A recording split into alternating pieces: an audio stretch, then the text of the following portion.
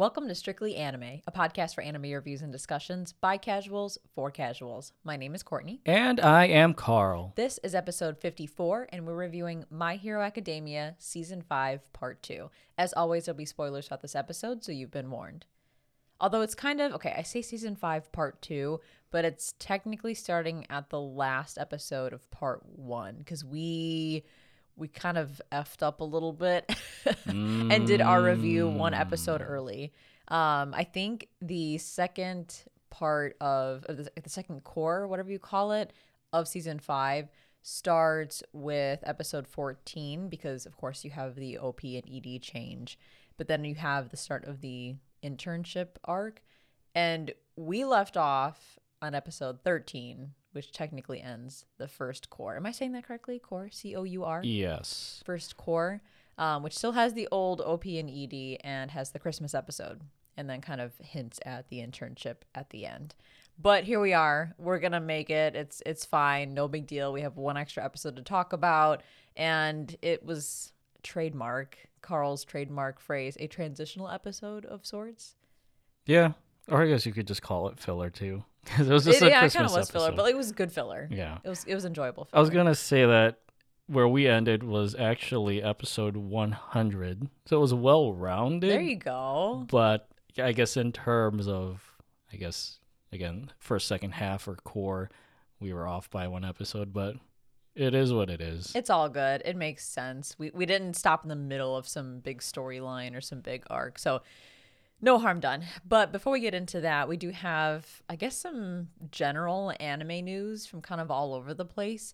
First and foremost, I'll just put that out there. My Hero Academia Season 6 has already been confirmed. I don't think Don't say. I don't think anyone's surprised because they but they have done this plenty of times in the past where as soon as a season is finished, they already confirm the next season's in the works. Plus, I saw some rumors on Twitter that there was some soft confirmation about Season 6 before this last episode aired, so no surprise.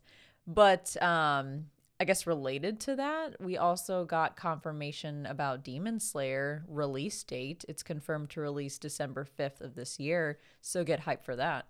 Yeah, I'm actually looking at posts from IGN.com, which I know is not a significant news source for anime, but it specifies that Demon Slayer will return for a second season with the Entertainment District arc on December 5th. I've heard people also call it the Red Light District arc, but I think they just want to avoid the connotation. Because I know here in the States, Red Light District can mean something entirely different. I think it technically means the same thing. Oh, well. Over there, too. Well, entertainment, red light, whatever suits your fancy. But IGN also mentions that before then, fans will be treated to a 7-episode Mugen Train arc that is set to adapt the series film with an original episode, 70 new scenes, and more, which I'm not that excited about. I'm confused. So the way they word that, I initially thought that they're going to have 7 episodes in addition to the full season 2. But I think what they're trying to say is that 7 of the season 2 episodes are going to be a readaptation of the Mugen Train arc. Is that right? I'm not entirely sure. All right, well, let's assume. Let's assume that's the way they go. Why? Nobody asked for that. We already got the Mugen Train arc in the Demon Slayer movie.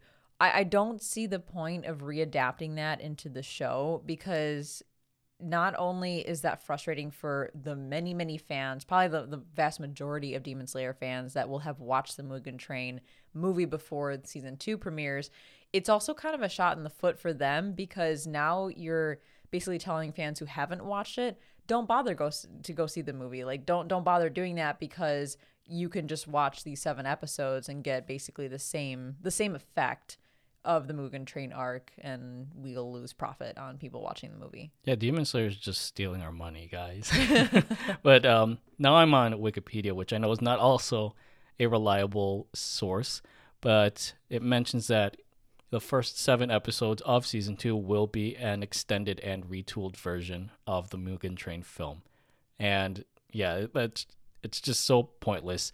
And for them to say, oh, it's going to include new scenes, or I think one of our friends posted an article where it mentions that there'll be a new episode that will go over what Tanjiro was doing before they went on the Mugen train. Well, wait, I know. Okay, so I know what you're talking about. There's that episode that'll showcase everything prior to the Mugen Train arc starting in the movie. Wasn't that the fucking season finale? No, I know. Of season 1? You're right. They went straight from the season 1 finale, literally right into the movie. Like they ended the season with them at the train platform, and then they started the movie with them getting on the train. But I'm confused. I thought that I guess pre-train episode was supposed to be about Rengoku and what he was doing before he got on the train. That's what I heard from another source. Again, you can't really confirm anything just yet because they haven't released any information officially through any official channels.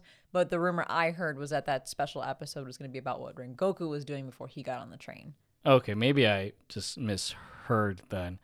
But either way, I feel like everyone regardless is going to get shafted by this because we technically don't have to start season 2 until episode 8. And it's just so pointless because I thought for Demon Slayer to go the route of just having an arc featured in a feature film was so unique. This kind of just takes away from how special that film is.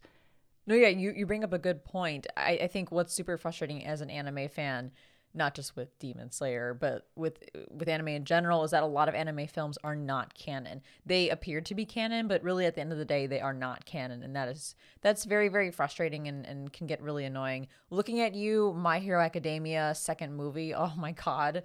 But yeah, here we got a nice change of pace where it was pretty much as canon as a movie can get because it adapts what happens between season 1 and season 2. And that is, or was, phenomenal. And you guys know us, we can't stand recaps here at Strictly Anime because in the day and age of streaming that we're in, I don't need to have a recap. I can just go back really quick and watch if I forgot. Well, I was going to say, like, in that case, instead of it being 7 episodes, if they just had like a simple 1-2 episode recap, I would have been happy with that. But for them to just take the film story, spread it across 7 episodes, that just eats up like the episode count of season 2 where they could have adapted further into the manga instead of having to rehash the whole thing. 100%. And my two theories are either one, they did this because they had an aggressive deadline to put out season 2 and they don't have enough material to put together an entire season 2 and they don't want to fuck stuff up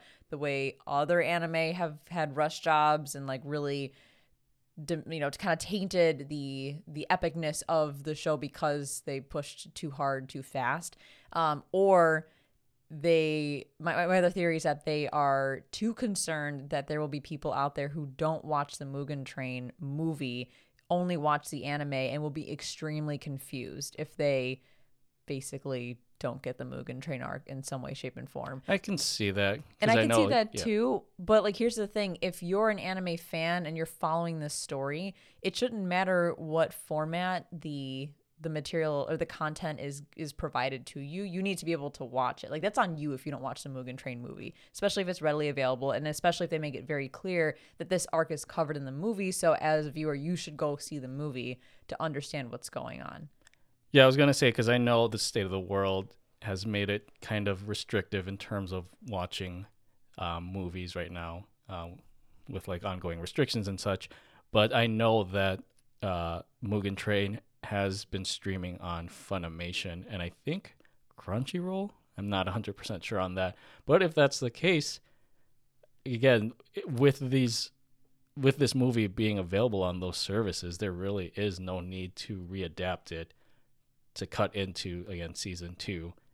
So yeah, I don't know. So it's, in my mind, it's either a scheduling or budget issue that they're trying to avoid, buy themselves some time, or B, did I use A, B, or did I use 1 and 2? 1 and 2, A, B. A, B, or whatever. So secondly, or the possible other theory here is that there's a fear that viewers will be confused because maybe there's a large part of the Demon Slayer fandom that has not watched or won't watch the movie. Either way, it's annoying. And to your point, it kind of takes away the greatness of having an actual canon anime movie. But that was kind of a tangent because it's not related to My Hero Academia. And I'm sure this discussion will come up when Demon Slayer actually does premiere December 5th in our review, because we will definitely be reviewing that. But moving on to more, I guess not anime news, but more of a reminder for everyone who enjoys listening to us. Another major anime coming out in December is JoJo's Bizarre Adventure Part 6, Stone Ocean. Just as a quick reminder, we will be reviewing that weekly, an episodic review over at Strictly JoJo, our other podcast dedicated to JoJo's Bizarre Adventure, for all of you who listen through to the end of our podcasts. So we'll continue to share reminders about that because, we may not be talking about it here on Strictly Anime. We may mention it here or there, but the full review and everything JoJo focus is going to be over at Strictly JoJo. So we encourage everyone to hop on over there for Part 6 and some other exciting JoJo stuff if you haven't already. And then finally, our, I think, most exciting piece of news is that we were recently guests on Anime Brothers podcast. Yeah, we, along with Sam from Anime Summit, had a great discussion, or I guess competition, tournament, whatever you want to call it. It was a tournament arc. Yeah, with JD and Earthworm from Anime Brothers, where we pitted the best number 2 characters in anime against each other. Yeah, so like the way they described it was like the best second man to the main character, or the supporting character or sidekick. And yeah, it was an interesting tournament for sure. Yeah, very interesting brackets. Yeah, really, really odd matchups, and an underdog we definitely did not expect to go as far as this person or this character did. But yeah, it was a really good time. And I don't want to spoil too much, but we each had 3 characters each that we laid down for this tournament. Mm-hmm. And relevant to this particular podcast episode, I put down Bakugo. I slapped that bad boy down because, I love Bakugo. She has the research paper written out. I love my male tsunderes, and I defended him with lots of honor for all those tsundere lovers out there. And don't worry, I have plenty to say about Bakugo in our review of part 2 of season 5 of My Hero here. But anyway, if you're not familiar, Anime Brothers was recently on Strictly Anime, our episode 50, where we talked about our takes on the most popular anime characters. We had a really great time with them, so they invited us to come on to their podcast. And if you're interested in listening to our second man supporting character tournament arc, I believe it's going to be episode 82 of Anime Brothers podcast, and I believe it's also going to release the same day as this episode, so be sure to check that out. So moving on to the main event here, let's talk about Bakugo. I'm kidding. No. I'll get there, don't worry. Thank you. Let's talk about part 2 of season 5 of My Hero Academia. First and foremost, what are your overall thoughts of this half of the season? That's my thought. And I know in our part 1 review, I had high hopes that the second half of the season would fare a lot better, given that we were just given a good old tournament arc that really wasn't necessary. But I've got to say, my high hopes for the second half were slightly dashed. And as I was thinking about it, because I know we're watching My Hero weekly up until a point where our schedule just got too busy and we had to kind of prioritize other shows. But I just remember when we did go around to watching My Hero, I never felt excited about waiting for that next episode. You know what I mean? Yeah. It wasn't the same feeling that I had with Tokyo Revengers or even My Hero in its prime. And I know we binged the first 3 seasons almost over the course of 2 or 3 days. Yeah, because we were late to the game. We started watching when season 3 I think had just wrapped up, so yeah, we needed to catch up. But I didn't have that same feeling here of I'm curious to see what's going to happen next with Endeavor or with the My Villain arc. And don't get me wrong, I think this season has great arcs, especially with the whole thing of Hawks going undercover, Endeavor's family soap opera, Aizawa and President Mike's prison visit, and of course the League of Villains versus the MLA Metal Liberation Army. So I think it was just the pacing of this second half that really turned me off.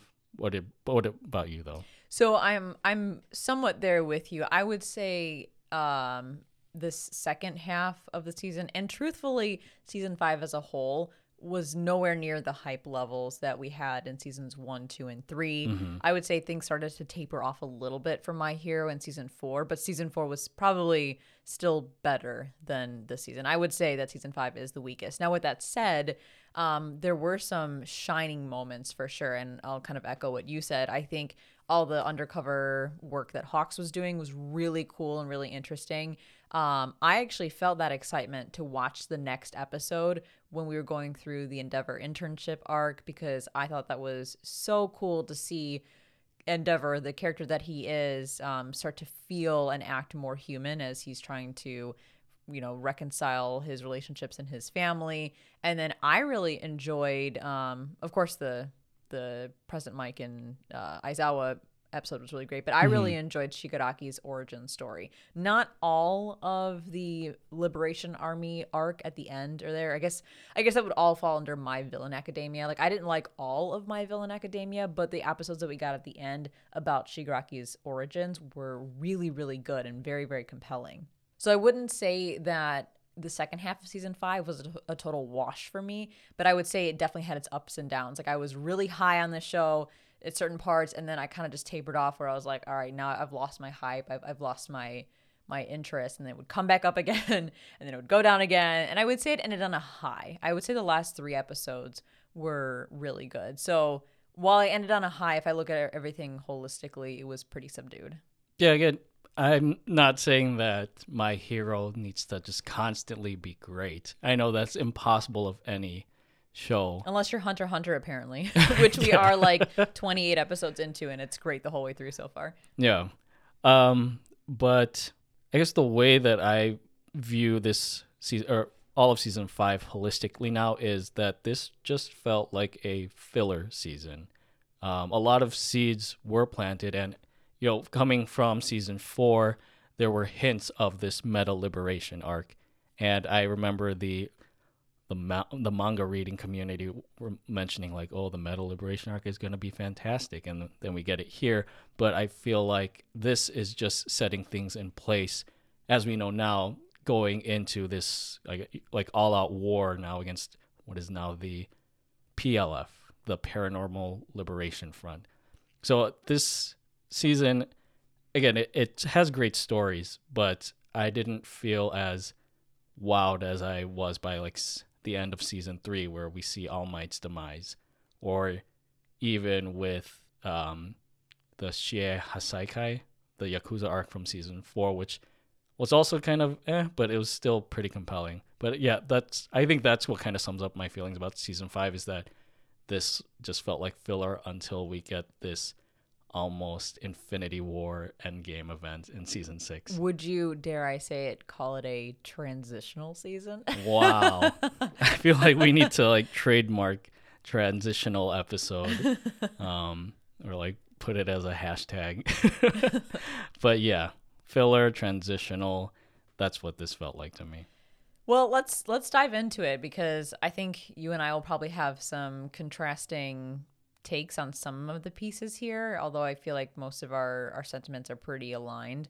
But yeah, let's dive into it, especially because we have an extra episode here with episode 13.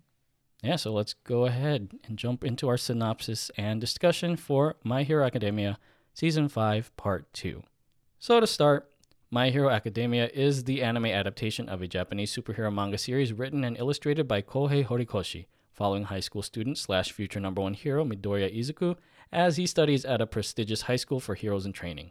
The 5th season of the My Hero Academia anime series was produced by Bones and directed by Kenji Nagasaki, following the story of the original manga starting from the 21st volume. Starting with episode 13. Yes. Have a Merry Christmas. Someone call Mariah Carey, because we got a Christmas episode, albeit in the middle of a scorching hot American summer. Before they buckle down on the most wonderful time of the year, Class 1A brushes up on their interview skills as All Might begins his thesis on the previous wielders of One for All. The holly and jolly rolls in as 1A gets together on Christmas with a gift exchange, discussions of their work studies, and a surprise appearance by Santa Eri-chan. As Midoriya and Bakugo ponder who will accept them under their wing, Todoroki offers the pair a spot at Endeavor's hero agency. Talk about a little nepotiz. So this was a great comic relief episode. Probably one of the best episodes of season 5, in my opinion, just because it was so much fun and everyone was really in their element. I actually have a shitload of notes here, but it's mostly like the small stuff that they included to, again, play to everyone's strengths or their personalities. So thinking about the part where they're being interviewed or practicing interviewing, I was like, when did Todoroki and Bakugo get so unintentionally funny? To me, it's a welcomed enhancement for season 5 because I think they really hone in on how dense Todoroki is and how Bakugo's anger can actually be pretty hilarious. So again, with Todoroki's interview, he was just so dense with all of the questions that were being asked and how literal his answers were. And then I really also enjoyed when Midoriya was on stage, Bakugo's subdued reaction when Midoriya got excited for that tiny bit of his new power coming out. Because he stuck his hand out mentioning he's got this new power and you expect him to whip out like a huge piece of it. And it's just like this little thing poops out of his hand and he gets so excited about it. And I thought that was so funny. It was very much Midoriya. Yeah, I'm just surprised that we haven't gotten this like Bakugo Todoroki team up a lot in the past because as opposite as they are, I think they just play very well off each other. The one thing that I took away from like the interview portion of this episode, again, goes back to Todoroki just taking some of these interview comments at face value, where I think it was Mount Lady was interviewing him, and she mentioned, just because of how handsome Todoroki looks, and she says like, you'll slay the ladies with your smile, and then the screen goes like grim and he says, if I smile they'll die. Yeah, I love it. I thought it was so funny, and like we've never seen this side of Todoroki before, so I don't know if this is just more of his natural personality coming out now that he's more comfortable in his class, because early Todoroki was like a fucking emo kid. He was so angsty against his father that's all we knew about his character. But now I feel like we're getting more of his like true personality when he's most relaxed, and I think it's so funny. Yeah. And then on top of that, with the interview scene, I loved that Kaminari, Kirishima, and Mina, who a lot of people comment or call like the Bakugo squad, they're laughing at Bakugo getting cut out of the interview when I think they like on TV when they did the edits, they show Todoroki and then they'll show Bakugo, but they'll cut him off before his answers are even presented because he's just so angry every time he speaks. This is a separate interview they had with them after their fight, right? I think so, yeah. With that villain, like the ice villain. Yeah, because I think it was after they got their license, their hero Right. licenses or whatever, and then they immediately go into a fight, which is a really cool fight. And then they get interviewed by the reporter.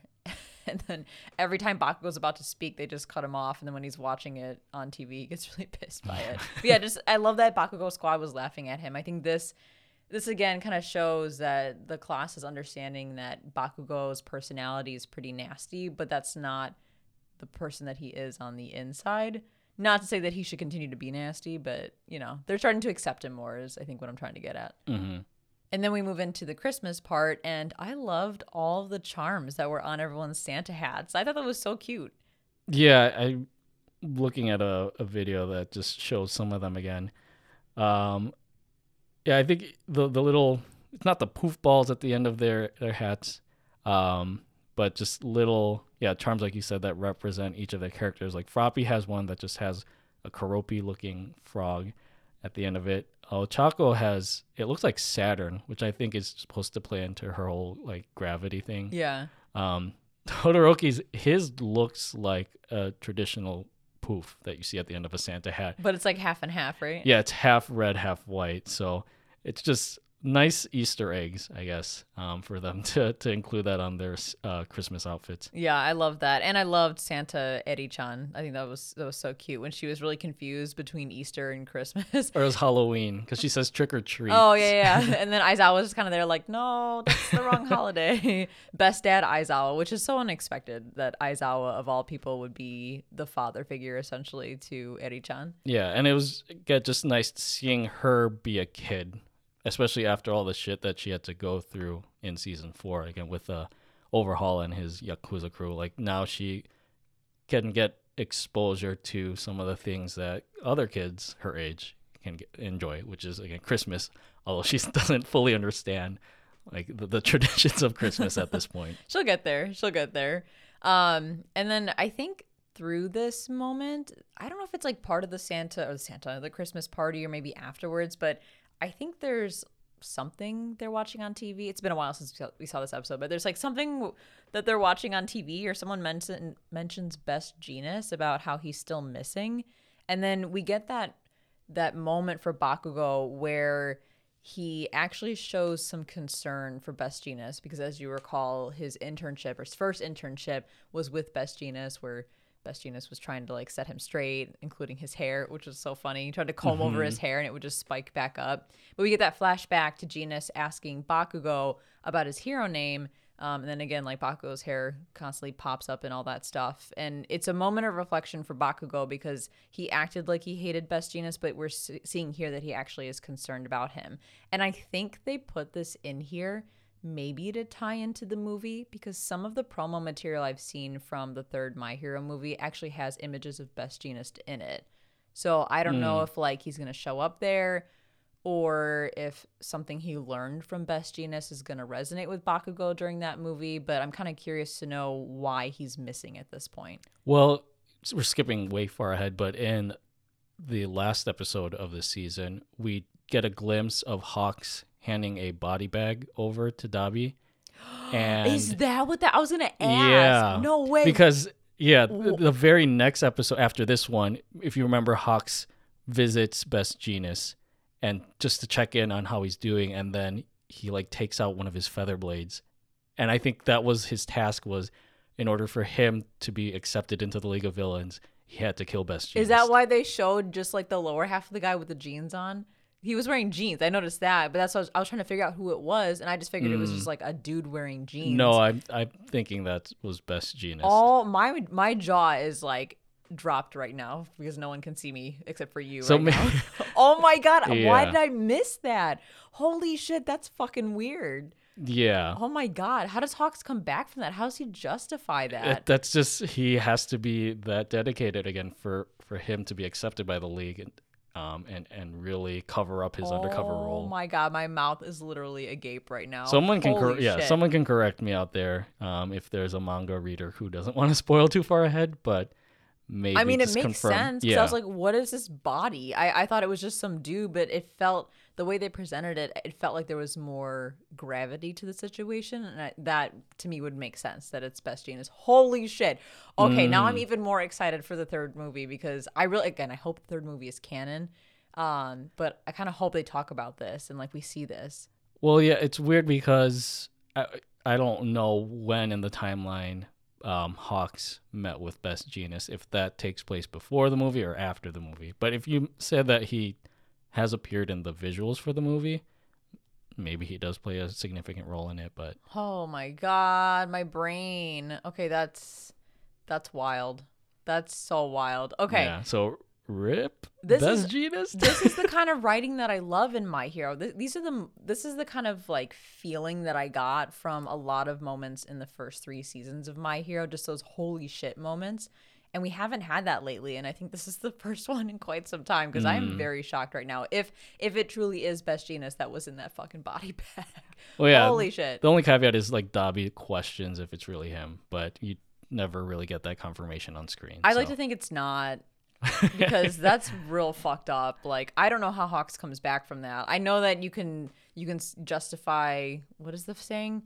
The ends justify the means. Yeah. But in this case, does it really? I don't know. Yeah, and plus like Best Jeanist has been through a lot. Oh my god, the already, poor guy so got like wrecked by for him All to, for One. Yeah, get offed is like the nail in the coffin, literally. Ooh, okay. Well, taking a breather there. And we'll definitely talk a little bit more about the third movie, I think, at the end, because I'm just trying to speculate some things and waiting patiently until it premieres for us here in the States. But okay, the only other note I have for this episode 13 is that the faculty briefly mentioned that major plot point from an earlier season about who leaked the info on UA security that allowed it to then be infiltrated. And I forgot all about that. I forgot that's still out there and that it's still unknown. But apparently, because of this moment, they've been secretly observing and investigating. And I kind of like it. I kind of like that there's been this ongoing mystery for literally multiple seasons about who leaked the info for UA security. Yeah, I completely forgot about that until you mentioned it. Yeah, because I know that was big when that moment premiered for the first time in the anime. That was a big thing people were talking about is who's the rat, like speculating who was the leak. I think a lot of people think it's the principal, but Nezu, I don't know. I am still suspicious of the police officer that All Might works with. Tsukauchi. I think detective, so. yeah. Yeah, the detective. I don't know why. I don't really have a reason to be suspicious of him. You know, cops like to get a little bit off their but payroll. Something about him that every time he comes on screen, there's something off about him. And again, I could be totally wrong, but who knows? Maybe he has some involvement in it. The only other thing I had about this episode, kind of going hand in hand with the best Genius news, is I believe there's also mention of the Deika City incident. Dekai? Is it Dekai? It's spelled Deika. Oh, I wrote it wrong then. Yeah, I forget how they pronounce it in the Deika? show. Yeah, Deika, Deika. And it's a very fleeting moment in this episode, but we'll soon realize that it's a location that becomes important during the My Villain Academia arc. And just a fun fact, I know My Hero likes to name some of its locations after Star Wars locations, and I looked this up. Deika City is actually named after Dakar, which is a planet from the Star Wars sequel trilogy. And for those of you who are familiar with The Force Awakens, this was actually the planet where the Resistance base was housed. Oh, damn. So it's also funny there, and there's a little bit of irony because with the Resistance being based on this planet of Dakar, Deika City is home to all of the Meta Liberation Warriors, so their own little resistance. So parallels there. It is kind of cool, though, that I guess when you think about it, technically the My Villain Academia arc is a flashback arc because it's already happened at this point in season 5. So, yeah, interesting. Okay. Well, on to episode 14. Yeah. So episode 14, titled Off to Endeavor's Agency. Hawks continues his undercover work to gain the League of Villains' trust by giving Best Genius a boot cut, wink wink. As the new year rolls around, 1A's Big Three begin their internships with Endeavor with a nice orientation involving the takedown of a glassy conspiracy theorist villain named Star Servant.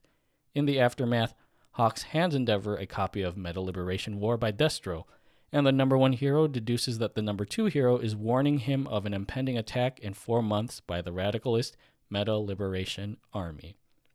So let's talk OP and ED. Oh boy. Everyone's favorite topic in our anime discussions. Let's flip it around really quick. Let's talk about the ED first. Okay. I actually don't mind it. I think the song is good. Like it's not as good as the Peggy's ending from the first half of the season, but I still think it's good. It's very subdued. I really like the visuals, especially some of the aesthetic visuals of the main three, Midoriya, Bakugo, and Todoroki. I also like that slice of life take for 1A and glimpses into Hawks as a child. I don't think it gives us anything substantial like the second ED from season 4 where we got those. It was like the bulletin board with all the pictures of the pro heroes when they were kids. Like that gave us more substantial stuff, I think. But I don't know. I still enjoyed this one. I didn't see anything wrong with it. I thought it was good. Yeah, we largely didn't pay attention to the OP and ED for the second half. For those of you interested, the ED, the song is Uso Janai, I think, which translates to It's Not a Lie, by Soshi Sakiyama. And again, like you said, it's a very subdued ending compared to the Peggy's first ED. The only thing that I really like from this is, it focuses a little bit on Hawks, but you see a shot of him picking up an Endeavor plushie, which just reaffirms that Endeavor was his favorite hero growing up. Which I love. And I can't wait till they acknowledge that in the show. I think that's going to be super important for Endeavor. Like, I could see Endeavor hitting rock bottom, just thinking, like, he's not good enough, and then Hawks revealing, like, well, you were actually my favorite hero or something like that. So I'm really excited about that piece of Hawks' story. And now the OP. And that's it.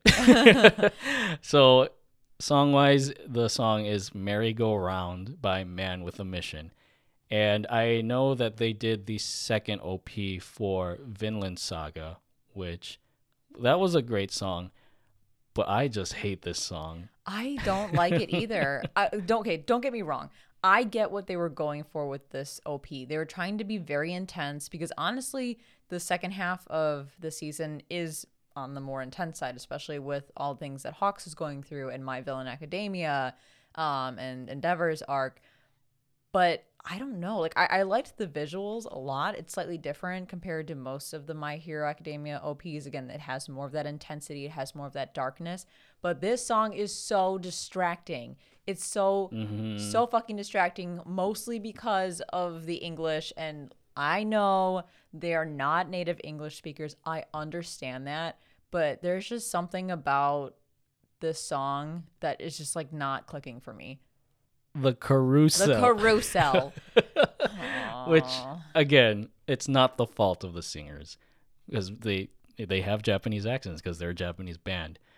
But the carousel, like you think you could do a little bit of research and know that the word is pronounced carousel. I think, and this goes for any language, if you're going to be putting out a product or something that's in another language, you should always do your research, not only on translation, but about pronunciation. Because pronunciation can not only change the meaning of a word, but it can also change the tone or the connotation, or the meaning behind it. So again, it doesn't matter what language it is. It could be English, it could be Japanese, it could be Tagalog, it could be, I don't know, German, like literally anything. You should take the time to look into it. And especially in this case where you have the OP song to a show that is huge with the overseas audience. I mean, just huge. Like My Hero is on top right now with overseas audiences. So it's odd. And I'm trying to be nice because again, I understand they're not native English speakers. And for all I know, they could have not ever made this song planning for it to be in, an anime, or to be the OP of an anime. They were just probably putting out a song because they wanted to put out music. But I don't know, something about it it has potential, but it just didn't work for me. I think the other thing of it is, and I've noticed this with songs featuring English that are in like anime, is that they always emphasize the weirdest syllables and rhythms. So here, again, the word is carousel, but they emphasize the second syllable, the carousel. It's like they don't, maybe like it's something about just understanding sentence structure and word pronunciation that just makes me so off put by the song. But I think we've said our piece about this song, and you probably know for sure this is not on my Spotify anime playlist. But like you said, the only thing that I really love about this OP is the visuals, especially those of the big three, because I think that was kind of missing from the first OP, where it was just an amalgamation of all the students. And it makes sense here because the big three are working on their work study for the second half. So to get the spotlight back on them was nice. Yeah, let me just chime in with this. To be fair, English is very difficult. English sucks sometimes. I mean, for those of you who listen to us over at Strictly JoJo, you know that we also butcher our English words, because apparently we thought carotid artery was pronounced carotid artery. Thank you again, Rob, for correcting us. So yes, English is very, very difficult. It's, again, not their first language. I'm sure when they were creating this music, which overall sounds pretty good, they weren't focused on, what the English speaking audience would think about it. So I don't want it to seem like we're bashing them too much, but at the end of the day, if I'm looking at it just at face value, if I'm just trying to listen to the song and discern whether I enjoy it or not, generally I do not enjoy it. Mm-hmm. But with that said, let's move on to the actual episode. Not many notes here. I think this was where I was like, did Best Jeanist disappear because of Hawks? But again, we watched this so long ago, I forgot about that part, which is why I'm so shocked by your mind-blowing revelation about the last episode. But I did note here that because this is the start of the Endeavor internship arc, I noted that I felt like I was going to enjoy the dynamic between Endeavor and Bakugo. Just from this introduction, you can tell that Endeavor is not used to dealing with somebody who doesn't show him some level of respect. And you also have All Might, who said that the internship would be good for Bakugo because he and Endeavor have similarities. And I'm very, very curious how that'll play out because he's not wrong. There's a lot of similarities, a lot of parallels between Endeavor and Bakugo's personalities and how they approach being a hero. But overall, we didn't get much of that in this season, so I'm hoping we get more of that in the third movie. I always forget that movie's out. Or it will be out here in the States pretty soon. So maybe also like he can just learn from Endeavor how to keep his head cool. Because I think Endeavor has learned that in his journey of being the number one hero now. The only note I had was we get a callback from the second half of season 4, of course, with the Metal Liberation War book that was written by Destro. So I know that was a seed planted in the last season, but it's starting to come more into fruition here. And just the fact that Hawks used that book as a code, or inserted a code for Endeavor to read and know of the warning about that attack in 4 months, was just brilliant. Yeah, they definitely made it clear in this episode that Hawks is still on the quote-unquote good side, as relative as that is, the hero side. And I'm glad that Endeavor also picked up on that hint, because up until this point, it was still somewhat ambiguous where Hawks' loyalties really lied and where his real goal was at. But this confirmed it for us that, yes, he is still a hero. He is just trying to discover more information about this Liberation Army to prevent any disasters from happening.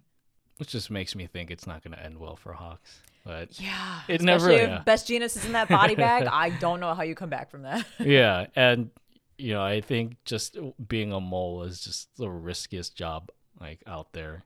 And I don't know if there have ever been any moles in history that have made it out alive. Well, whoever the mole is at UA that leaked that security info, they're still going strong, so they've got some time.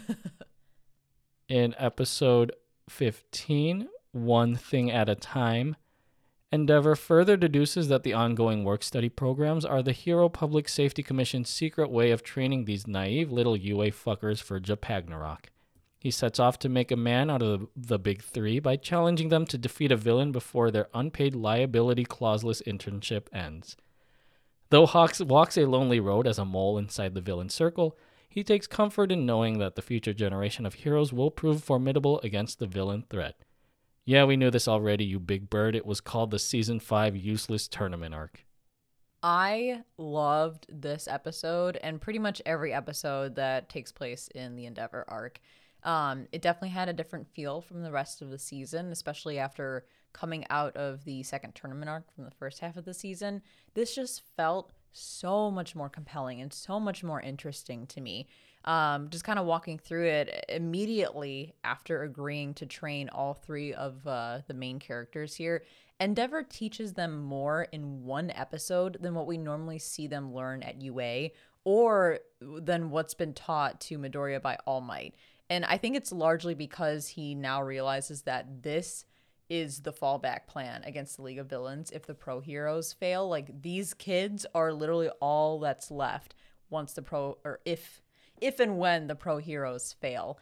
So he's, I think, moving at a lightning fast pace in order to get ahead of this potential threat. Yeah, the way I thought of it is like if our country sent the ROTC to fight against ISIS. But I think that's just where the stakes are now with the rise of the League of Villains, and now the we'll find out merger of them with the Metal Liberation Army, which that puts a lot of pressure on these 1A students, but I think they come out swinging in the end. And it's perfect that the Big Three of Class 1A are being tutelaged. Whatever. Taught by Endeavor. Yeah, being taught by Endeavor because, again, he's the number one hero.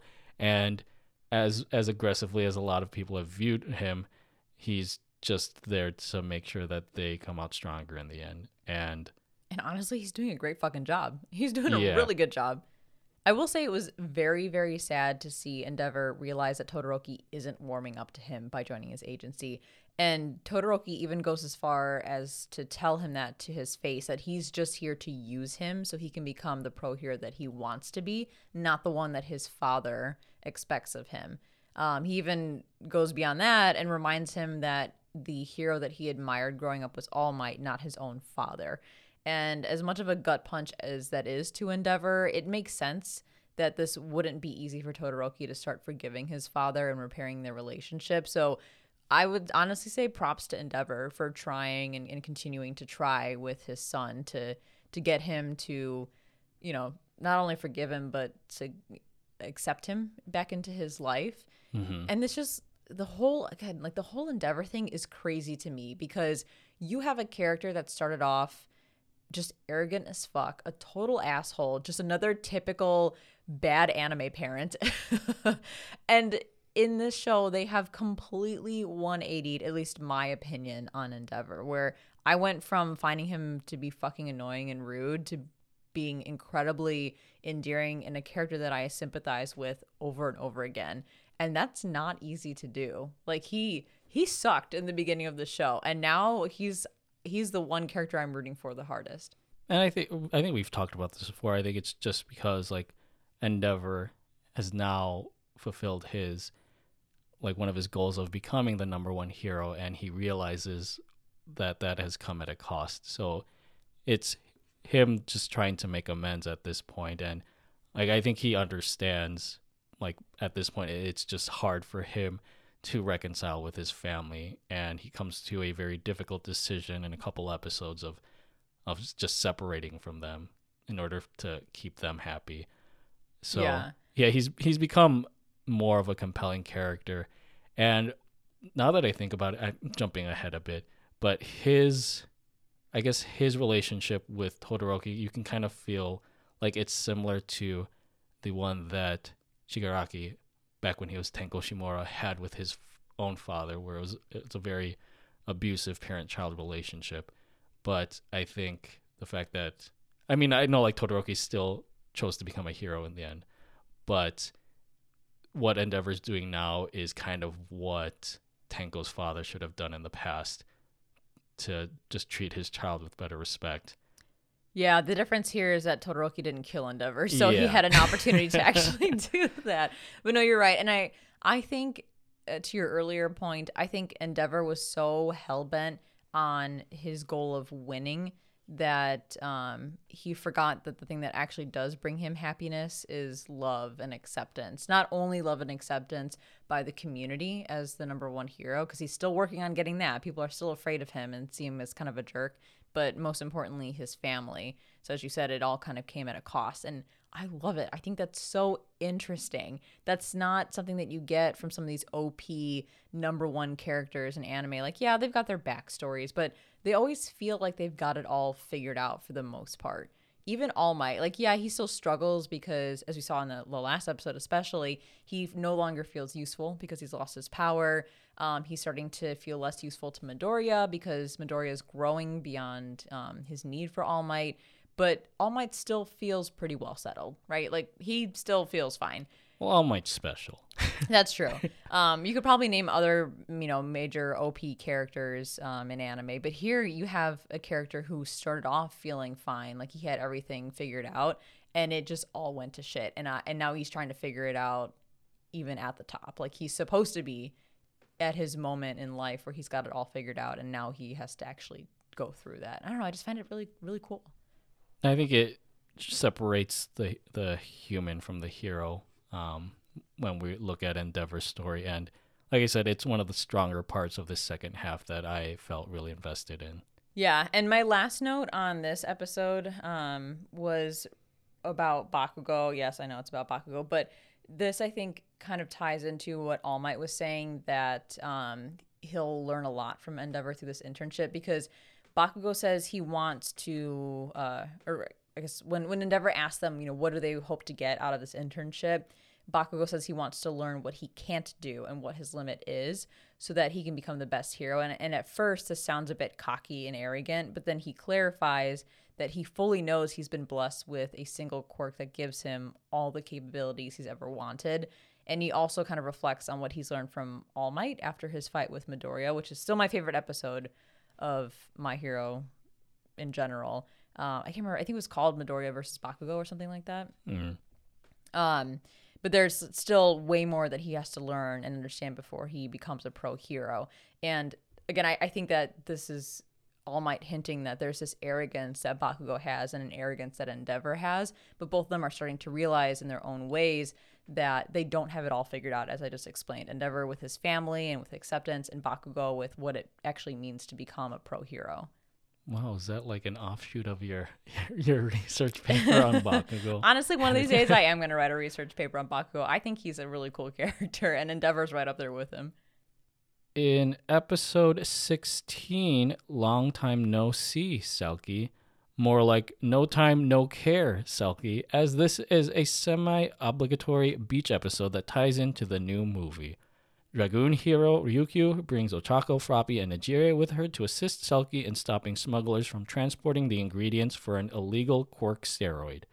In the end, at an undisclosed location, Osmosis Jones's uncle declares their operation fruitless, as he already has enough drugs to make the DARE program's knees buckle under pressure.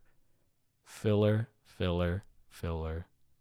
Oh my God, talk about a weak-ass episode. I'm sorry, I did not like this episode at all. I'll just come out and say it. And I think you told me separately or before we started recording that this is an anime original episode. This is not in the manga. This is basically promotional material for Hero's Mission. Well, okay, I wouldn't call it promotional material, but I think it's a setup for what's supposed to happen in the movie, right? I mean, yeah.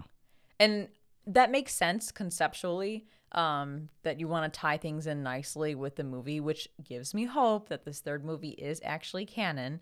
But it was so bad. Like, they didn't do it right. And maybe because it's an anime original, they didn't have source material to go off of with the manga, and therefore they just didn't hit the mark.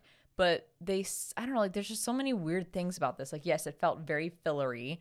There was a beach episode randomly inserted that just felt super forced and super fan servicey. Yeah, fan servicey, and just didn't make sense. And then on top of that, you send a student by herself to fight a criminal who may or may not have a gun or some sort of weapon, and then have her try and fly an airplane. I'm just like, this reminds me of the second movie where they essentially sent the entire class of 1A to an island unsupervised, and lo and behold, a fucking villain shows up and there's no one there to help them. That doesn't happen, okay? Especially after the League of Villains infiltrated UA and they had to go around and apologize to the media and to everyone's parents about, them not being good enough caretakers of the students. And then here you have a student fly an airplane. I don't know. It just seemed so weird. I mean, I can see like this is probably the only section of the season where they could fit it, because it basically shows where, I guess, Ochako and Froppy were during their work studies. And the whole thing with sending out one student, was it Ochako? Yeah, I think it was Uraraka. I mean, you had Froppy doing some shit too, but yeah. Uraraka's the one they sent up into the plane to subdue the villain or the criminal or whatever you want to call him, and then fly the airplane while also using her quirk. And I guess that also makes sense within the canon of the season, because the safety commission is just upping the ante with like trying to train these students to hold their own against this impending like apocalypse of the PLF. And maybe it's just good development now, because again with that second movie, the heroes just sent them off on their own with no supervision. But now with these work studies, you have here it's Ryukyu that can actually oversee the operation and step in if she needs to. But yeah, I guess just plot wise, this did not fit in with anything else from this second half related to the villain thing. Like the whole quirk booster thing was basically just tying in to the movie World Heroes Mission, not Heroes Mission. Yeah. Yep. Yeah. So that's it for that episode. In episode 17, the hellish Todoroki family, Endeavor's daughter, Fuyumi, invites him and the big three over for a very uncomfortable dinner where tensions rise between father and son, specifically Todoroki's older brother, Natsu. Midoriya and Bakugo overhear their classmate talk to Fuyumi about his struggle to forgive Endeavor for being a hack of a father. Midoriya later tells Todoroki to take his time forgiving his father as Endeavor prays to his deceased son Toya for guidance with his family. In a post-credit scene, a black and white walking watermelon is released from prison, who gets horny upon hearing Endeavor as the new #1 hero. Man, Endeavor realizes that he sucks, and for the first time throughout this arc has really wanted to change for the better. And I love and appreciate that his family, even Todoroki, isn't willing to forgive him or accept him just yet, that he needs to earn that after everything that he put them through, including their mom. But I don't know, I'm rooting so hard, not only for Endeavor as a dad, but the whole Todoroki family to forgive and start healing as a family, as Rigby makes a bunch of background noise. Rigby agrees with you. Only other note I have about this is I think that Midoriya and Bakugo's reactions throughout this very uncomfortable family dinner was great, especially in this particular episode. Bakugo was very clearly not doing well with the emotional or sentimental situations he was being put in. And then in later episodes, we'll see him and Midoriya just constantly put in awkwardness. Well, I know that Bakugo calls out the family for just talking about personal issues while the guests he and the guests are over. And He's not wrong. No, he's not. But then I just like how Midoriya is the straight man and just gives his sort of advice to Todoroki in this moment. So just great contrast there between these two characters. Honestly, all three of them have such great contrast. And side note, there's that one moment in the ED, and it's a shot that I saw a screenshot of where I think the three of them are sitting waiting for the bus, and you've got Midoriya on a bench, and he's sitting so proper with his hands interlaced and folded over his lap, just like a prim and proper kid. You got Todoroki standing in the middle, just kind of chill, very much I don't know, not caring about anything. And then you've got Bakugo sitting on the ground, just all sorts of messy and looking pissed off and stuff, basically a delinquent. And I just love the three personalities here. And every time the three of them get together and interact or do anything, I find it so incredibly entertaining. So this whole Endeavor family dinner arc was just so much fun for me to watch unfold. I'm eating because I'm uncomfortable. Basically. That's what this dinner was. The only note I had is just poor Fuyumi. She is trying her best to keep her family together. And she acknowledges that her dad is also doing his best. But, it's not there are a bunch of hotheads. For the family to really forgive what Endeavor has done to them in the past is a tall order.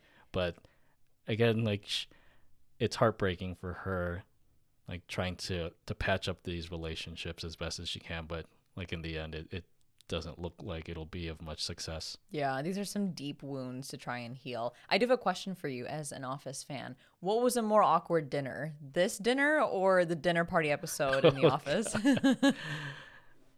Oh, man. I don't know. I mean, the Office one, I think, just ranks highest in awkwardness for me still. But there wasn't family drama in that one. It was just drama between Jan and Michael. Yeah, Jan and Michael, which wasn't festering wounds from the past. This one, I think, is just awkward because it's these two random students that have to witness this soap opera going on. Yeah, I would say the dinner party episode of The Office is more just straight up awkward and uncomfortable, and I would say this dinner at the Todoroki house is more of a painful kind of just cringe. I don't know. That's how I would describe it. In episode 18, The Unforgiven, before leaving a dinner party only rivaled in awkwardness with the one from The Office. Oh. Fuyumi tells Midoriya and Bakugo of Natsu's close relationship with Toya, whose death drove him into a fractured relationship with Endeavor.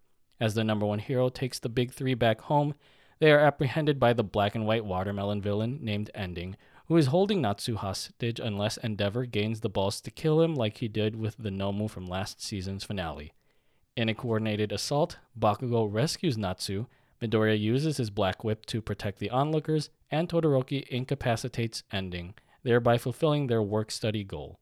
Endeavor takes the opportunity to atone for his past sins with Natsu, and later resolves to distance himself from his family so they can live happily ever after.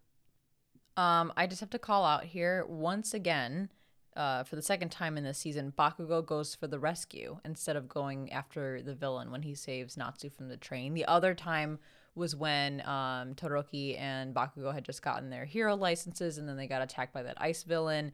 Todoroki's the one that goes after the villain, and Bakugo's the one that goes after the civilians and saving them or whatever. So that's a big change for Bakugo. Another big change is Endeavor running and hugging both Bakugo and Natsu, which was incredibly out of character for him, but a really great character moment in general as we see him grow more and more into a family man. So that was a nice moment. And the thing that I noted here is that with that three-pronged plan that we see between the big three, they each embody the three tenets, I guess, of being a hero, which I think Endeavor mentioned earlier in the season, which is rescue, evacuation, and fighting. So Bakugo did the rescue.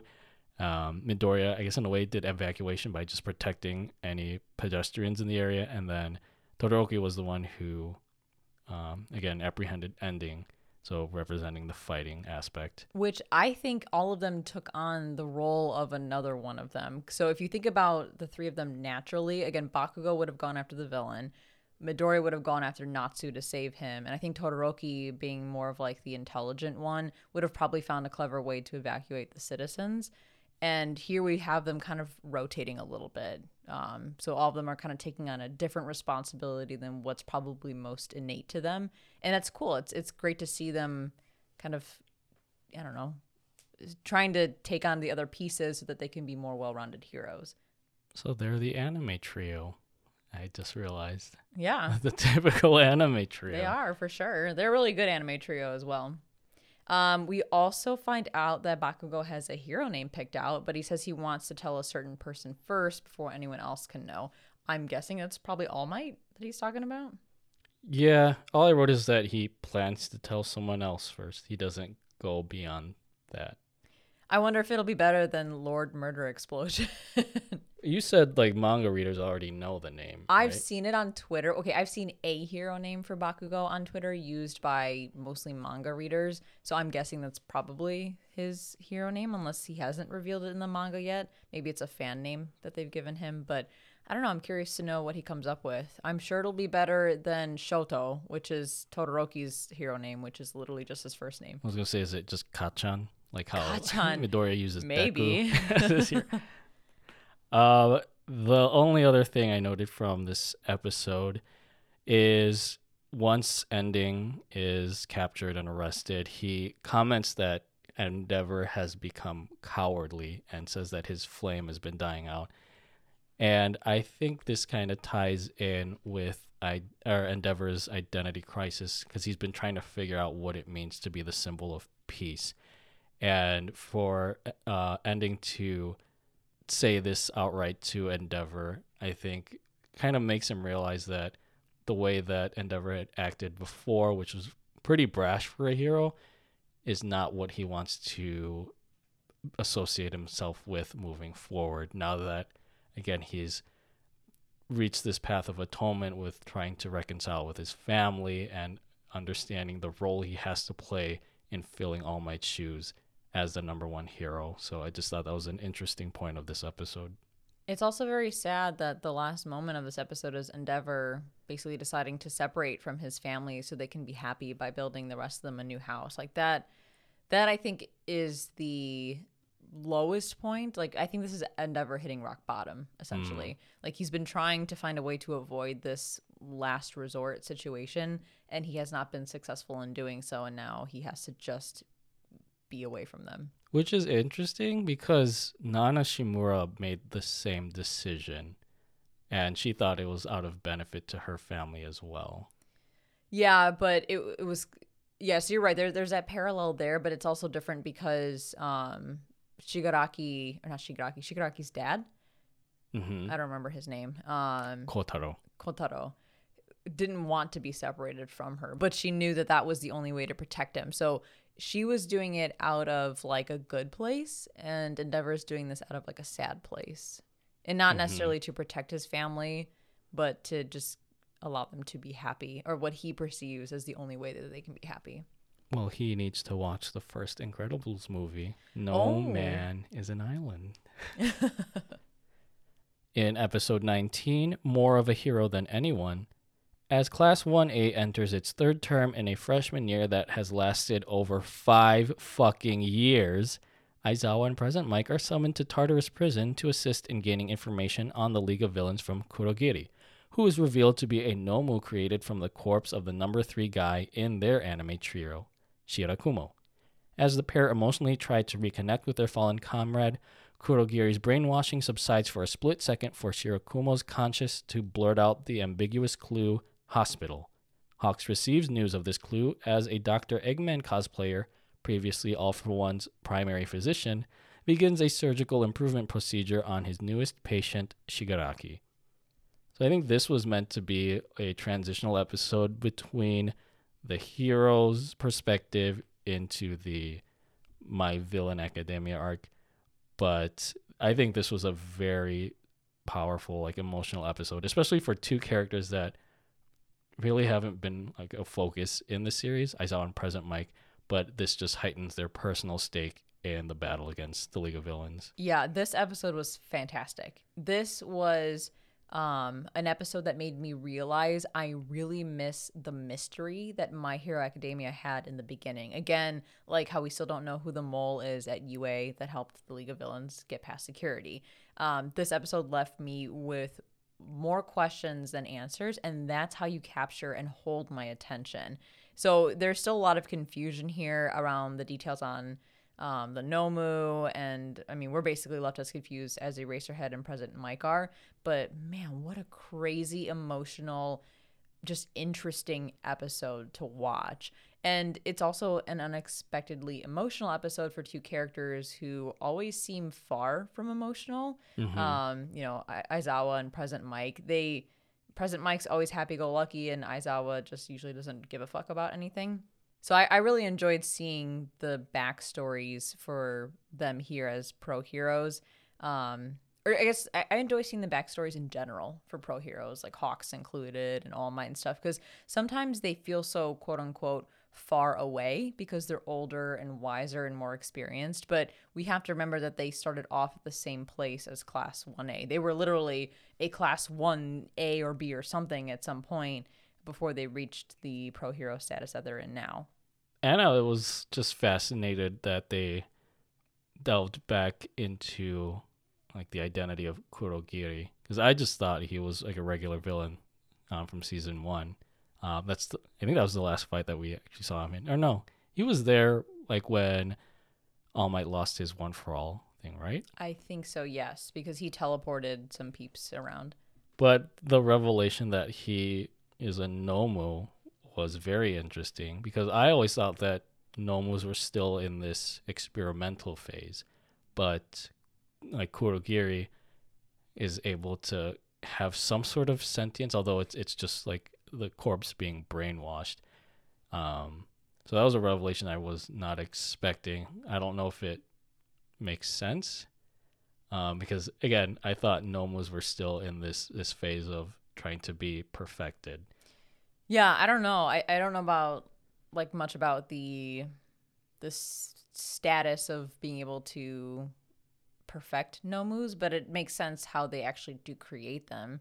That it's kind of a mimicking of All for One and taking different powers and doing some weird shit with them. But I've said this before about My Hero. One of the strengths of My Hero Academia is the way that they get you to sympathize or at least understand the villains, because they make it very clear that every villain started off a regular person, but because of the events that they had in their life, the things that they experienced, they made the decision to, I guess, go against the societal norm and become a villain instead of a hero or a regular citizen. Obviously, in this situation, there was no choice made, but it's the same concept where, I mean, this is just some dude from the League of Villains who showed up a couple of times, and yet, unbeknownst to us, he has an incredibly powerful and important backstory. They took this basically minor villain character and made him a pivotal plot point for the show. And on top of that, they also showed us his origin and how he came to be the way that he is. And it kind of blows my mind how they're able to do that over and over again and always keep things interesting and fresh. Yeah. I think you see that a little bit too, even with Shigaraki's story, as we will come to discuss later on. Hell yeah. Oh my God. I can't wait to talk about that. In episode 20, My Villain Academia, time to empathize with the Bad Batch. We learn more about the destruction of Deka City 2 months earlier as the League of Villains battles All For One's personal bodyguard, Gigantomachia. They are transported mid-battle to Dr. Eggman's lair, who declares his intent to help Shigaraki if he can defeat the Machia mecha, and separately asks Dabi to test out the Nomu that ends up finding Endeavor in the Season 4 finale. As Shigaraki improves his stats in the League's month-long battle with Machia, Twice learns that their broker, Giran, has been captured by the Metal Lubrication Army, and its leader, Redestro, invites them to Deka City to fuck around and find out if they can withstand their might. So essentially, the League of Villains, enemy to heroes, has their own enemy, the Liberation Army, and this is the episode where I started to get a bit confused. Oh, I'll save it for the next episode or the one after that, but this episode started to, I guess, bake my confusion. I will say Shigaraki is pulling a pro gamer move and by getting the big enemy and the little enemies to fight each other so that he can reap the reward and just deal with the cleanup afterwards, because I did that all the time in Fallout 4. And so I was like, all right, I know what you're trying to do here. That's a good move. You mean with him deciding to send Gigantomachia after? Yeah, he's like, let's just get him to show up, and then he can take care of the Liberation Army. We'll just camp out over here and watch it all unfold from a distance, and then when they're all dead, we'll just loot the shit. Yeah, he's probably played a lot of strategy games. In episode 21, Revival Party, Deka City welcomes the League of Villains with open arms and open fire. Toga is assaulted by villainous journalist Curious, who learns of her bloody backstory and her desire to become the people she loves. In a last-ditch effort, Toga's quirk evolves and allows her to use Ochako's zero-gravity quirk to incapacitate Curious and her TMZ crew. Shigaraki continues leveling up his character with the ability to now kill individuals within his vicinity. Dabi fights the Ice Climber's older brother, and Twice tries to rescue Toga's body only to be driven mad by unmasked decoys of himself controlled by Puppet Master Skeptic, which is the same reaction I too would have by having to watch a puppet show. Okay, I'm sorry, but what was this episode? Like, they were trying to cram a shit ton of content into one episode, and by the end of it, I was incredibly confused. Like, they just kind of drop us into this battle that starts out of nowhere after some pro hero leads the League to the Liberation Army, but the pacing was all over the place and extremely difficult to follow. I couldn't even process what was happening, let alone write notes on it. So I really don't have any notes on this episode other than what even is the conflict between the League and the Liberation Army? Like, what is the difference between the two? What is the Liberation Army's purpose? That's kind of what was going through my head at this point. Obviously, we have clarity now that we've finished the season, but I was incredibly confused after episode 21. Yeah, my brain was just mush after this episode. Just same points that you made. It was fucking weird. Like, they tried squeezing in too much of Toga's backstory while, trying to pepper in the bits and pieces of what the other League members have been doing during this battle, because they've all been separated. But it was just really odd and terrible pacing. And I still don't understand, like, what Toga is driven by. Like, she says she wants to become more like what she loves, which is that supposed to represent her, like, vanity? Like, is that like an evil trait? I don't know, but all I can tell you is poor Toga's backstory, or poor Toga got shafted when it came to her backstory Yeah. because it was not presented in a clear way at all. And I could see conceptually what they were trying to do with her backstory, but man, I mean, at least what was the split personality dude? Twice. At least Twice's backstory presentation was much more clear. I understood it. I think the lizard guy also kind of got shafted with his like very brief backstory. Like they tried to give him a little bit of the limelight in the next episode, but it didn't really work too well. But yeah, Toga's a really interesting character and she's got a strong fandom behind her, and they just like blew through that, and it didn't, like, they were trying to tie it in to what was happening, but it didn't work. And you have backstories that work well when you can tie what's happening in present day to what happened in the backstory so that things kind of come full circle. That's usually how you like to see backstories revealed to the audience.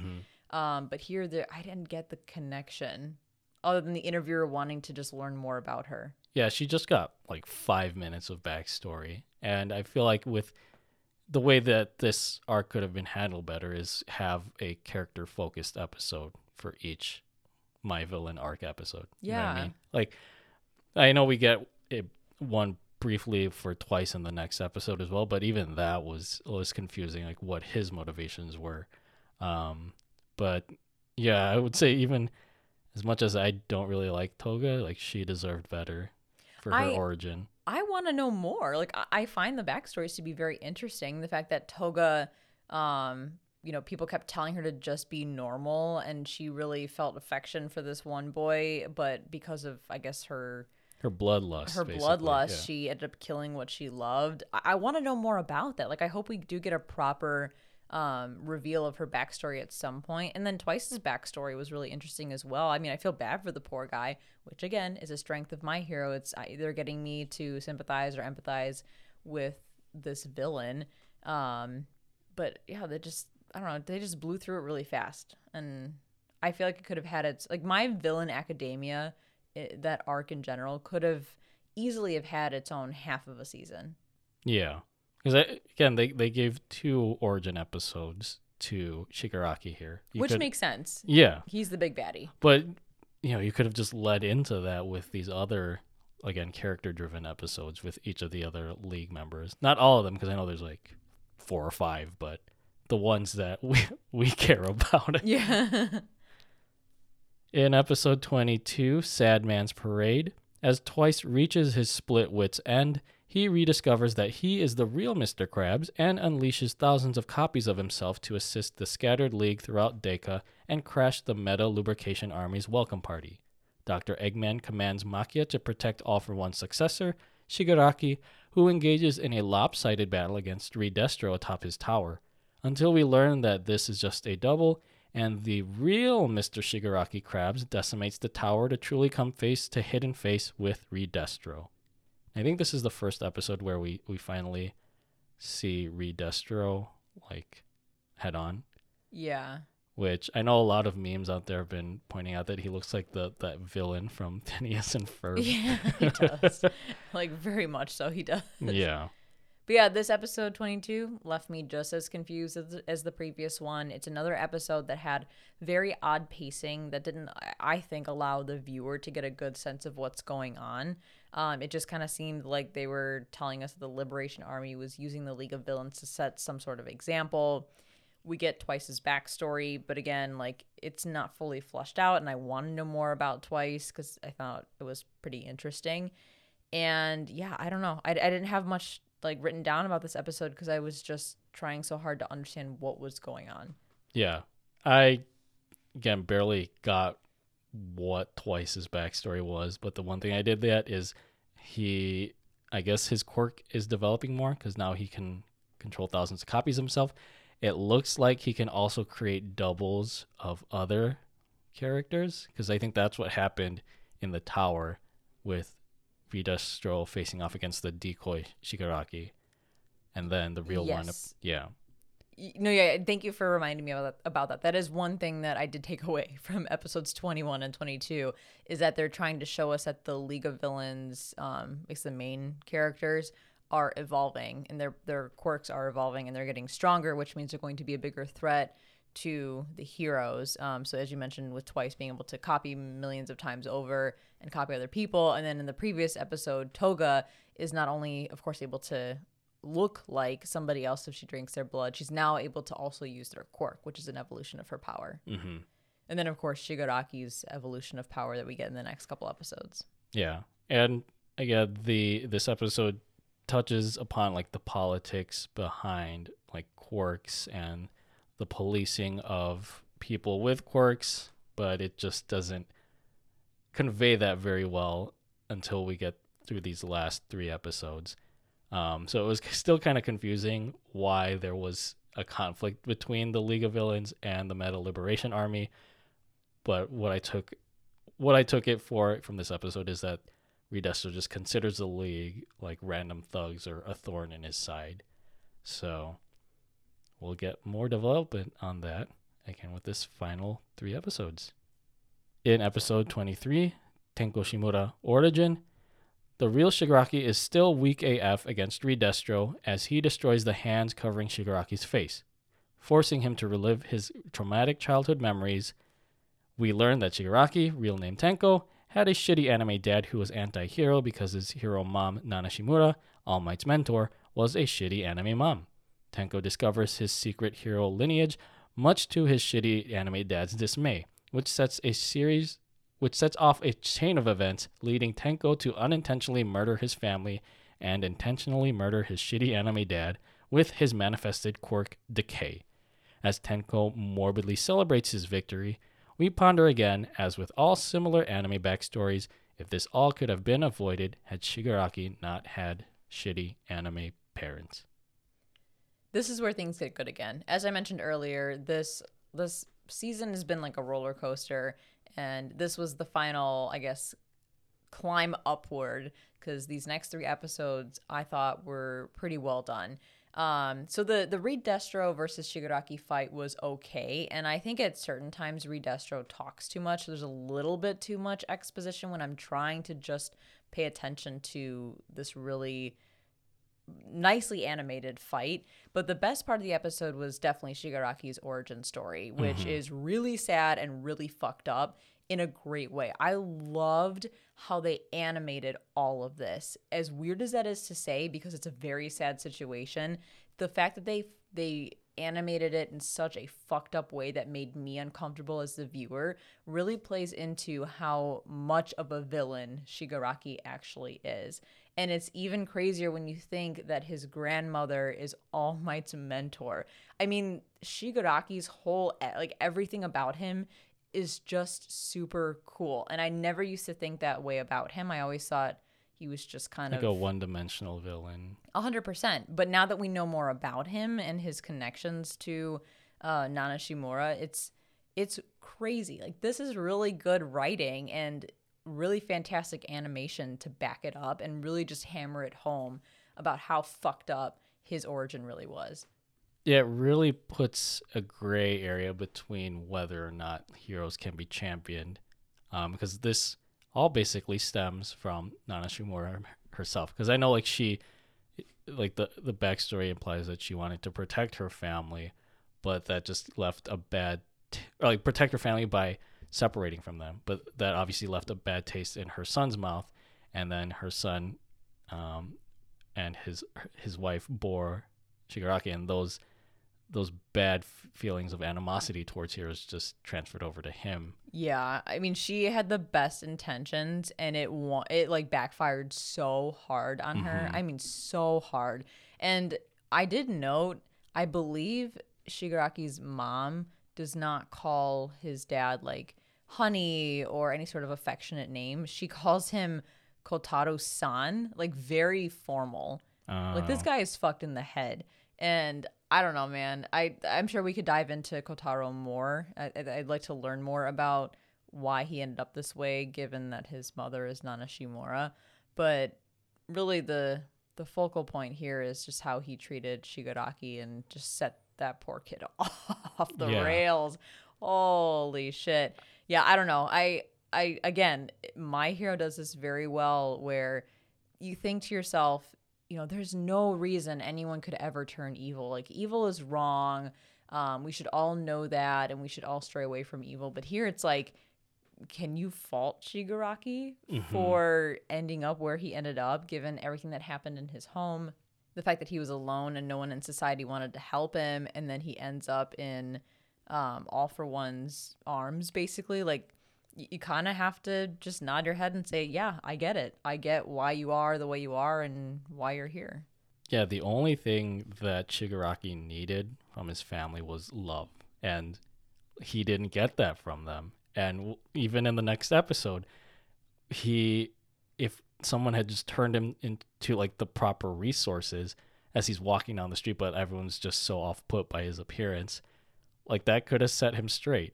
But like you said, good and evil is not always black and white. Like, there are reasons, as terrible as some of the reasons might be, why people just choose this path.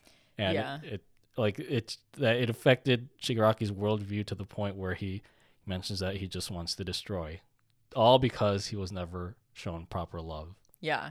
And to your point earlier, there's a lot of parallels here between his story and Todoroki's story. I think there's some major differences that I feel like set Todoroki on the straight path versus turning into a villain, but it also kind of makes you wonder, if there was one wrong move in Todoroki's life, could Todoroki have ended up being a villain? Mm-hmm. Like, they're so similar that I almost wonder, like, one change could have made Todoroki evil or could have made Shigaraki good.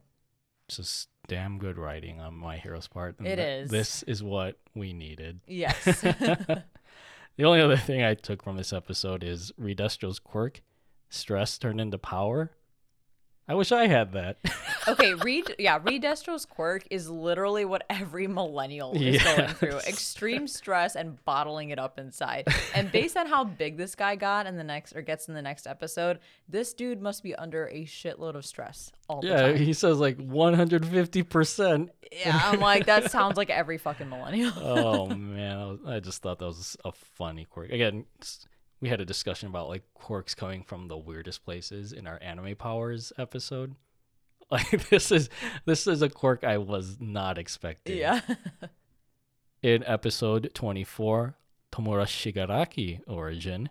Further into Shigaraki's origin, we learn that a shitty hands-off society leads him to find comfort in the arms of the shittiest person he could possibly find, All for One, who grooms him into the dry-skinned villain we have come to loathe.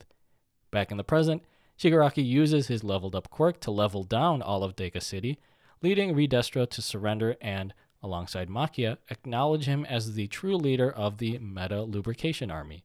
The Syndicate works to cover up the truth of the Deka City incident as it renames itself to the Paranormal Lubrication Front, bringing us back to Dr. Eggman's surgical improvement procedure on Supreme Leader Shigaraki. So we've talked plenty about Shigaraki's origin. I think that the other big takeaway here is what the fuck is going on with the League and Liberation Army. If I'm trying to wrap my head around it, and I could probably just look up a summary to get a better grasp on this, but it seems like what they're telling me is that they essentially have the same goal at the end of the day: free use of quirks that people are born with. But their ways of getting there are different. Like, the Liberation Army wants to remove the laws that suppress the use of quirks, and the League wants to remove the heroes who have the privilege of free use of quirks. Is that somewhat accurate? Okay, that makes more sense to me, because, yeah, I know this episode clears up the mission for the MLA more. But I think that's kind of how I understood it, too, where Redestro doesn't want quirk suppression as the laws have made it out to be, but like liberation for quirks just to be used freely. And I think Shigaraki takes that a step further in wanting true freedom, where it's not just quirks being unhinged, like it is quirks being unhinged and just destroying. But also people being unhinged, apparently. Yeah, without the check of, I guess, heroes, as you mentioned. And here's my Dark Knight reference. It's kind of like what the Joker says to Batman, where both sides think like their morals, their code of society is just a bad joke. Yeah. Yeah. Okay. Yeah. I'm like trying to wrap my head around it still. I definitely I need some sort of like summary video on YouTube. Someone else to write a research paper Yeah. on the MLA and the League of Villains. But I think we generally get it. Essentially, episode 24 kind of brings things to a close between the League of Villains and the Liberation Army and explains that really at the end of the day, they had the same thing they were working towards. What I found very interesting is the renaming of their movement. So it's no longer the Meta Liberation Army or the League of Villains. Shigaraki and Reed Destro introduced the movement under the new name of the Paranormal Liberation Front. And it's interesting because it pushes away the name villain. Because as we've kind of seen with Shigaraki's backstory, he's not, like, he is evil, but we kind of question if he is truly a villain. He's not inherently evil. He wasn't born evil. He just was pushed to embrace evilness based on everything. And it just, I always bring up this phrase, or like this statement that Adam Driver, the actor who played Kylo Ren, makes about villains, which I kind of hold as like a standard when thinking about these characters, is when like villains don't think that they're villains because they think of their actions as morally justified. And that's what's happening here. Because again, with Shigaraki's case, he's gone through this experience with his family and with his tutelage under, or his training under All For One's tutelage, that it's warped his worldview, but that's just the way he sees things.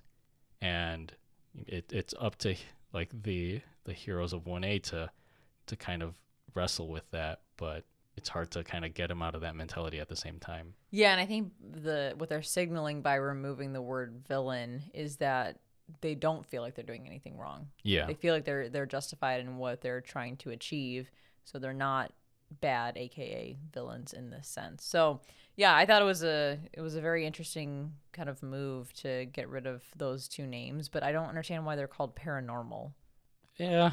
It's a bit too like spooky and ghost-like. I don't know. Maybe someone will explain it at some point, but that's a question I still have.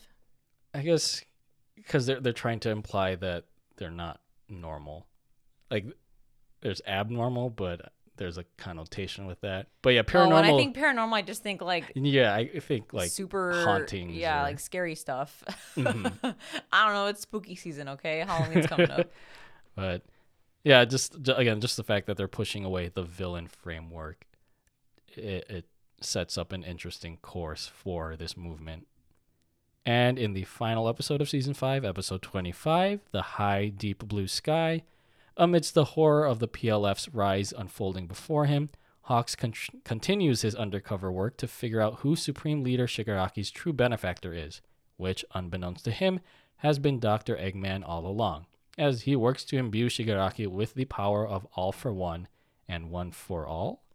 Meanwhile, we return to Class 1A's antics as they test out their newly honed skills from their work studies. All Might presents Midoriya with his thesis on the previous holders of One For All, and Eri complains of her horn itching. No sexual pun intended at all, you sick freak.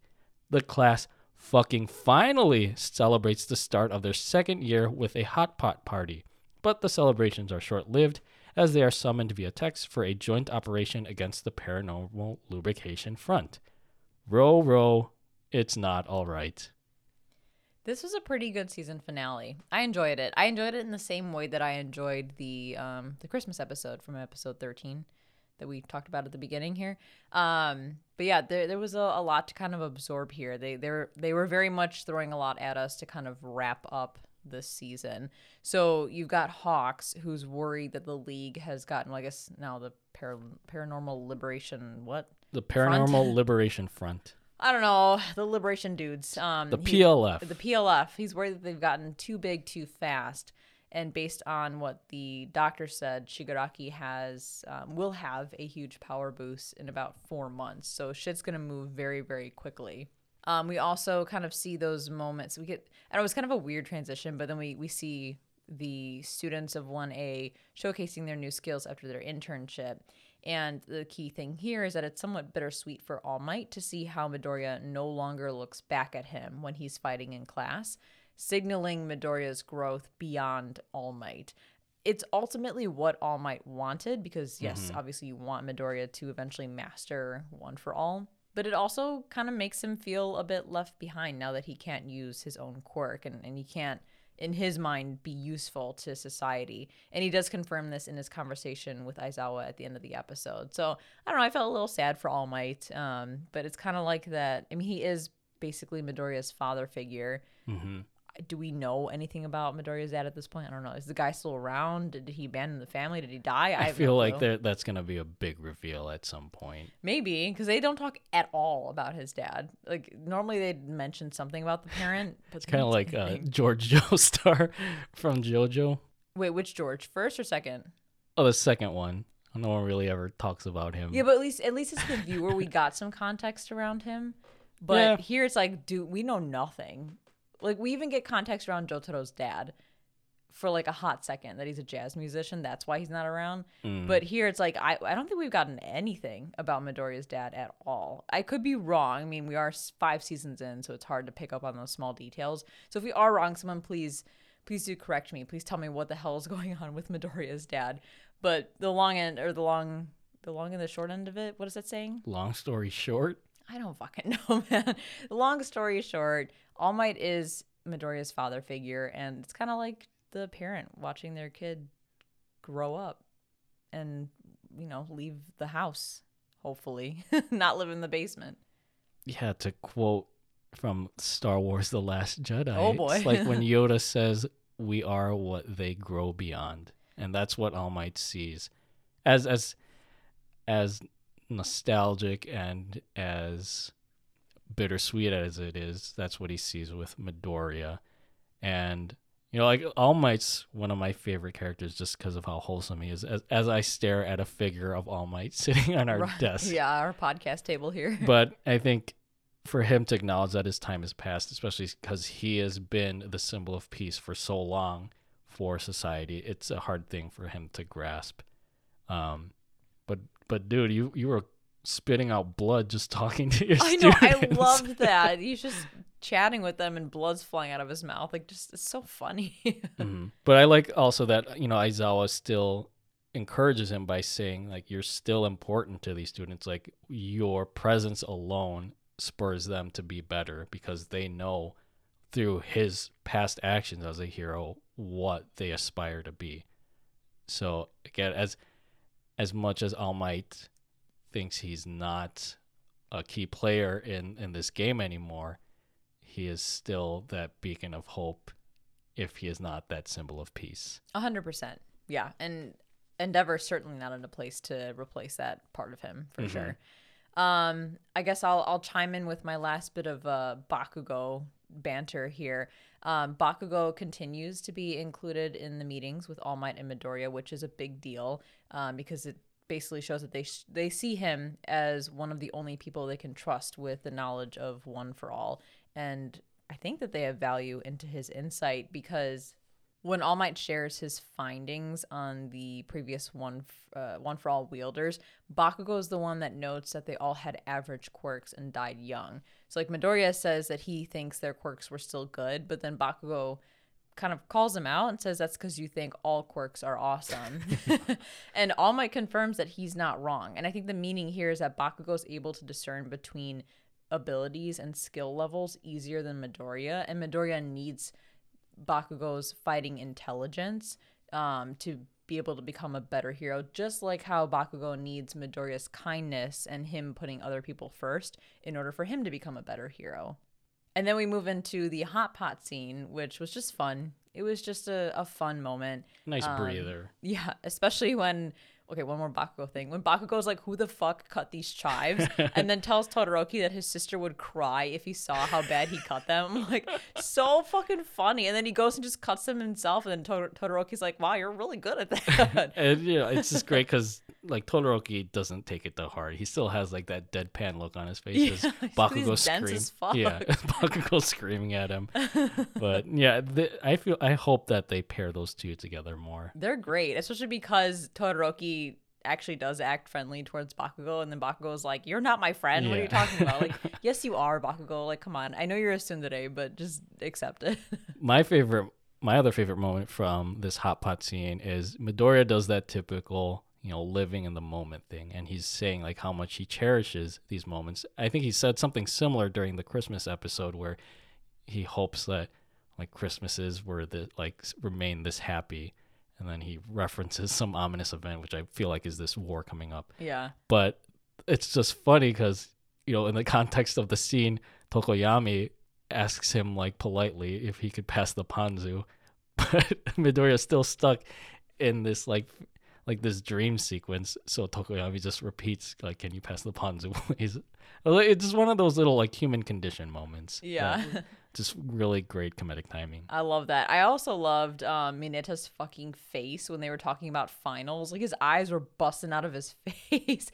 And then he's like, "This is going to sour the taste of my hot pot." And then Todoroki, being fucking dense as ever, he was like, "That won't happen." And he's like, "Yes, it will, dude." And his face was just so fucking out there the whole time. He was so pissed about finals. Yeah, it felt like it was like an American cartoon kind of drawn face, but like bulging eyes and stuff.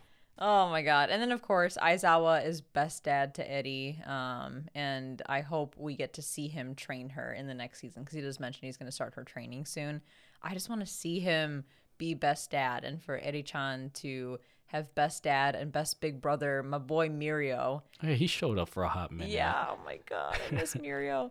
I just want to see them help her grow and get a hold of her quirks. I think that'd be really fun to watch. Do you think her horn was kind of activated by the events with the PLF? I don't remember what sets her quirk off. I can't remember what the fuck that was all about. I know that was season 4 stuff, but for some reason I'm struggling to remember like what sets her off. I know that she can like reverse shit with her horn, and that it grows bigger when she's more stressed out. But why she's stressed out and why it's itchy, I don't know. Maybe she's got whatever Shigaraki's got. Or else it senses a disturbance in the force or something. My horn can pierce the sky. Yeah, I don't know. We'll find out, I'm sure, why it was itchy. It was weird that she said it was itchy. I didn't expect it to be itchy. It was also sparking, so I don't know. That was a funny choice of word. Yeah. Itchy. But all right, here we are. That is the end of season 5, with season 6 of My Hero already confirmed to be in the works. Yeah, I don't know. Do you want to do ratings? Yeah, we can just segue right into our final thoughts. Let's do it. So how many Black Whiplashes out of 10 would you give this season? I would give it a solid 7, which I think is the lowest score. I mean, it's not a bad score, but I think it's the lowest score I've given a season of My Hero. I'm actually looking right now at my anime list because I'm curious to know what I have given the previous seasons. Bear with me as I pull this up and I scroll down to Boku no Hero Academia. And yeah, it is the lowest score. I think I've consistently given the other seasons of My Hero 8s. Even season 4, I still gave an 8 because it had some really redeeming qualities. But I would give season 5 a 7. Mostly because I don't think anyone asked for a second tournament arc. Like, I didn't ask for it. I didn't want it. It was fine, but I didn't need it.